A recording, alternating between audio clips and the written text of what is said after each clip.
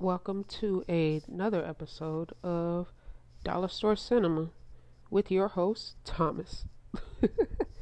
This month's movie is Beckman, and it is David A.R. White's attempt at uh, him being an action star, and it was rough.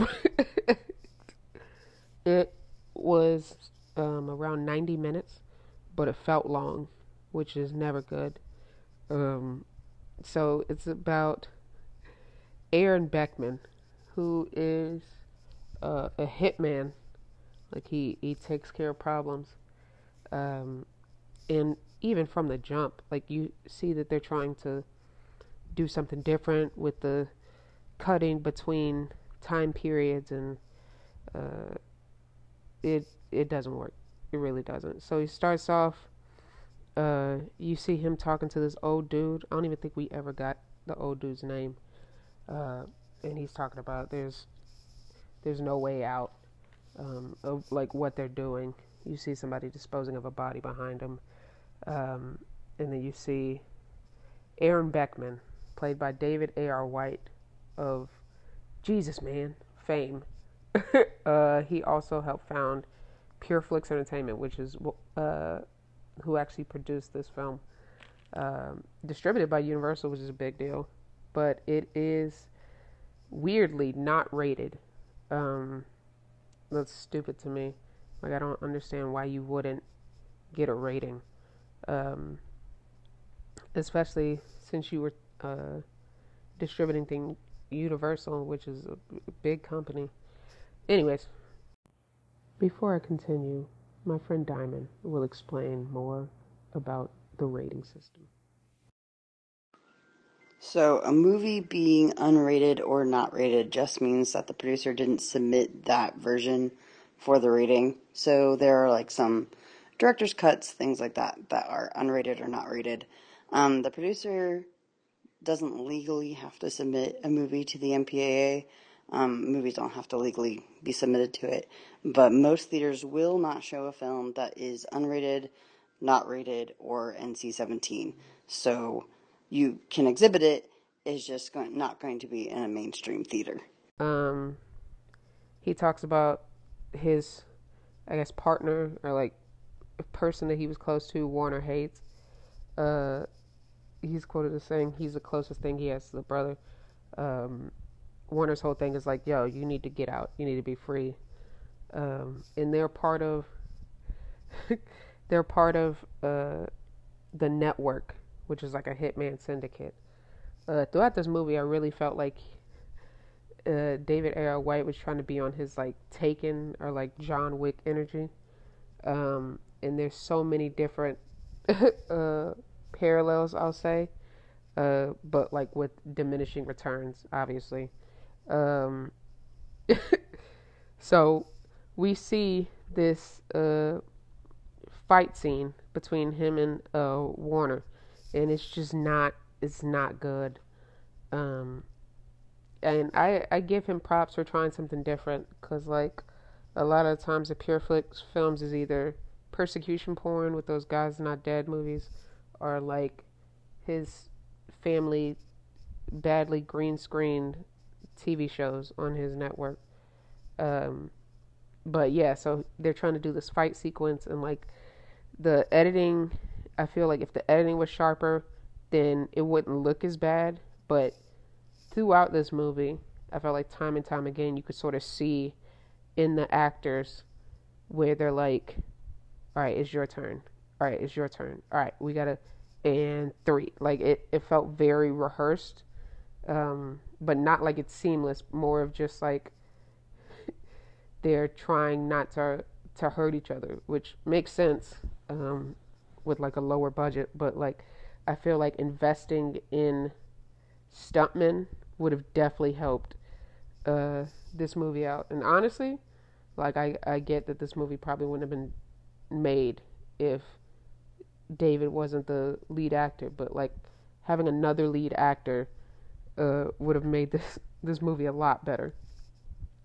they they had this one shot where Warner and Beck Beckman they shoot at each other. Like they both move out of the way and they shoot right next to their ears. And anybody who knows movies and just reality, like if you shoot by somebody's ears, your hearing is going to be affected. But they just kept fighting like nothing happened. That happens a couple times in the movies. Somebody gets shot in the stomach and he's walking like normal. uh, what else happens? So his man gets murdered and he's running away. Um, and he sees this church, so he runs into this church, and this pastor is praying. Um, and we don't get his name until way later, but his name is Reverend Phillips. And the Reverend is praying, talking about um, this medicine versus the church. And then later he's saying sooner or later it's going to be the medicine versus the house, which implies that like he has some disease and needs this very expensive medicine. And lo and behold, David R. White is at the doorstep. He comes in there with $250,000. He's like, yo, I just need some place to hide out, whoop de whoop, whatever, whatever. They start talking. And then you see this reverend who just was praying to God.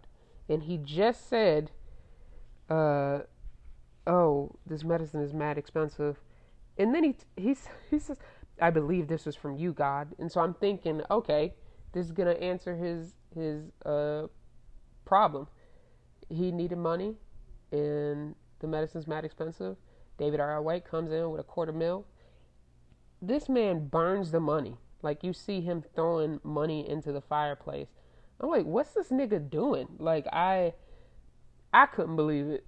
And he didn't even really give, like, a good idea. Like, you just see a scene where David R. White's character is like, well, why'd you take me in if it wasn't for the money? And he's like, I had my reasons. And it just cuts to another scene. I'm like, nigga, what are you doing? Like, I don't care if it's blood money or not. Like, the scriptures say the wealth of the wicked is stored up for the righteous. I would have took that as a sign. Be like, ooh, thank you, God, for coming in the clutch. Instead of just burning money. Like, that don't make no sense. So anyways, because my nigga burnt up the money, you see that nigga on his deathbed. And then that nigga dies. You know, I just kept thinking, I'm like, man, if this reverend, who I still feel like didn't have a good enough reason, if that nigga didn't just, I don't know, spend some of that money on medicine he clearly needed, that nigga still would have been alive. But I guess the movie wouldn't have happened like that or whatever. I don't know, whatever. Anyways, before he dies, Reverend Philip basically explains he was in the military and he caught like 11 bodies and he felt guilty about it. He was like, yeah, they gave me a medal for it, but like he felt like empty inside.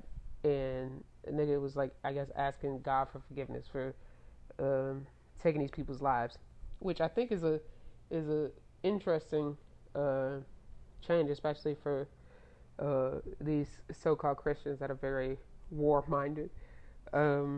But we don't really get any more of that because that nigga dies. And now you see Beckman have to become the preacher. It like literally, this is one of the many time jumps. This is 1 year later. And he's on this pulpit and that nigga is pissed. And he's just talking about how God knows what you've done. And you could tell that the sermon's real weak because you see niggas leaving. And then there's he's sort of like at the end of his rope, right? And you see this black parishioner named Abigail. You don't get her name until like the very end of her arc. And she's trying to like talk him out of not leaving. And she's like, you're a good man and you're a good pastor. Meanwhile, we have no evidence that he's a good pastor. And then they do another time jump. It literally says another year later. And you see this girl show up at the doorstep, sort of similar to like Beckman's character. And she's looking for her uncle. And Beckman's like, yo, your uncle died like a year ago, fam. And you see she's in a bad way. It looks like she's clearly running from something and she might be on drugs. And he accepts her, jumps a year. He is now her father. Like it's it's shown that he's adopted her, and uh, she starts playing this song on a guitar, like after his sermon, and the sermon was much better. And he's in a suit now, so you know it's serious. um, I don't know. This movie just was it. It could have been better if there was like certain changes made. And I kept saying, I was like, man, David A.R. White, God bless him, but like he's not a good enough actor to pull this off. And I get trying to go outside of your comfort zone and expanding your palette or whatever, but like he's not an action star. He's not that dude. And even if he was, the character is also just a terrible hitman. So we see randomly Billy Baldwin shows up, who's Alec Baldwin's brother, and I think he's the only good like actor in this. You could tell he was in movies before like at Hollywood, and not just like, I don't know, passion plays or whatever, because he's acting circles around these niggas. He shows up with his goons, and he's like, hey. He talks real weird too. We find out later that this nigga's like a cult follower, and he's like, hey, my daughter, you need to come back. We're not done. You thought you could get away from me, whoop de whoop, whatever. And David A.R. White is like, yo, leave them alone. They don't got nothing to do with this. Back up. And he has a gun pulled on him, like it's like aiming at his head, and he keeps trying to like lounge forward, and the nigga with the strap is doing nothing. He just keeps saying, back up. What are you gonna do, preacher man? Back up. And I'm thinking, okay, we about to get like our first real like scene where we're gonna see Beckman like really do work, steal the gun from him, have like a firefight or whatever. We don't get none of that. Beckman gets punked out. His girl gets kidnapped. His daughter, Abigail, gets kidnapped. And then they kill, his daughter's name, not Abigail. What's her name? Her name is Tabitha. Abigail is an old black lady. They don't do a good job. Tabitha has to leave with the dude because Beckman doesn't do anything. And then they kill Abigail by like gunbutting her to her head. And I'm like, yo, Beckman literally just saw his his daughter get kidnapped and his only friend from that church get murdered, and he ain't do nothing. Another cutscene. This nigga, he say he coming back with a vengeance. He tracks down one of the goons, and he got like automatic weapons on deck. Knocks down the door with the strap, and is like, yo, where is he? And it doesn't really matter what the goons' names are, but we get them like in spurts. And so the whole movie is basically him just trying to track down the person who kidnapped his daughter, which was Billy Baldwin. And so a lot of stuff happens where you see more bad fight sequences. You're introduced to these characters that don't really matter. There's a curly head kid. Like the way they set this up was not good at all. There was this curly head kid named Tom who was in the church service recording Tabitha playing the guitar, and apparently he worked at a restaurant where one of the goons worked, and he's trying to like get girl advice. Shows a video of the girl playing the guitar, and then that's how they figure out where she is. It's really stupid and not well written whatsoever. But yeah, this movie wasn't good. I feel bad, but like I'll say the soundtrack wasn't bad. I'll say that. I'll give props to that. You could tell like the actors were really trying.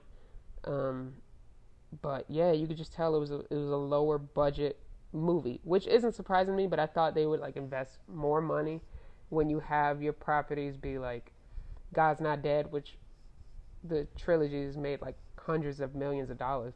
Like I would I would want to have more competent audio mixing. I had to turn on the subtitles to like understand what some of these characters was even saying. And then like the lighting, it looked dark, and not like in a good way. Like it felt like it needed light in some scenes, which sort of took me out of the movie. But the soundtrack was good. I'll say that. Like whoever was doing the music for it, like it set the scene. It wasn't bad, but yeah, that's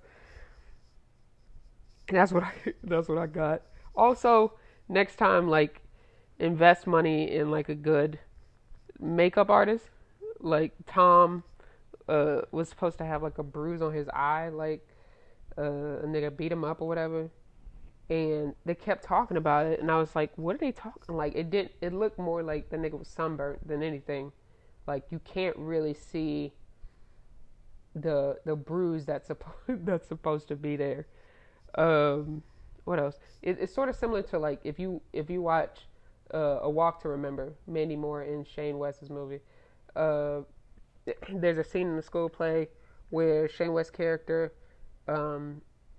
like got shot, but you can't tell because it's just a red dot on his shirt. Like the director himself on the commentary was like, "Man, if I would have been able to do it over again, I would have made that more visible." It's like that. Like it should have been way more recognizable that Tom got punched in his face. Um, what else? The effects for the movie weren't good. It the bullets discharging and the impacts on the walls when it wasn't hitting people. Like technically they did it, but it looked amateurish. Um, there's a YouTube channel I used to follow in like the 2010s called Wong Fu Productions, and their gun work was amazing. Like these were teenagers, and even stuff because this movie came out in 2020. Even their stuff from like 2010s, even earlier than that, like looked amazing. So I would say again, spend some more money to like improve your stuff. Um, yeah, all in all, if you want a movie to laugh at, I say check it out. uh, I got it from the Dollar Tree, and it's 90 minutes. So, yep, I'm out.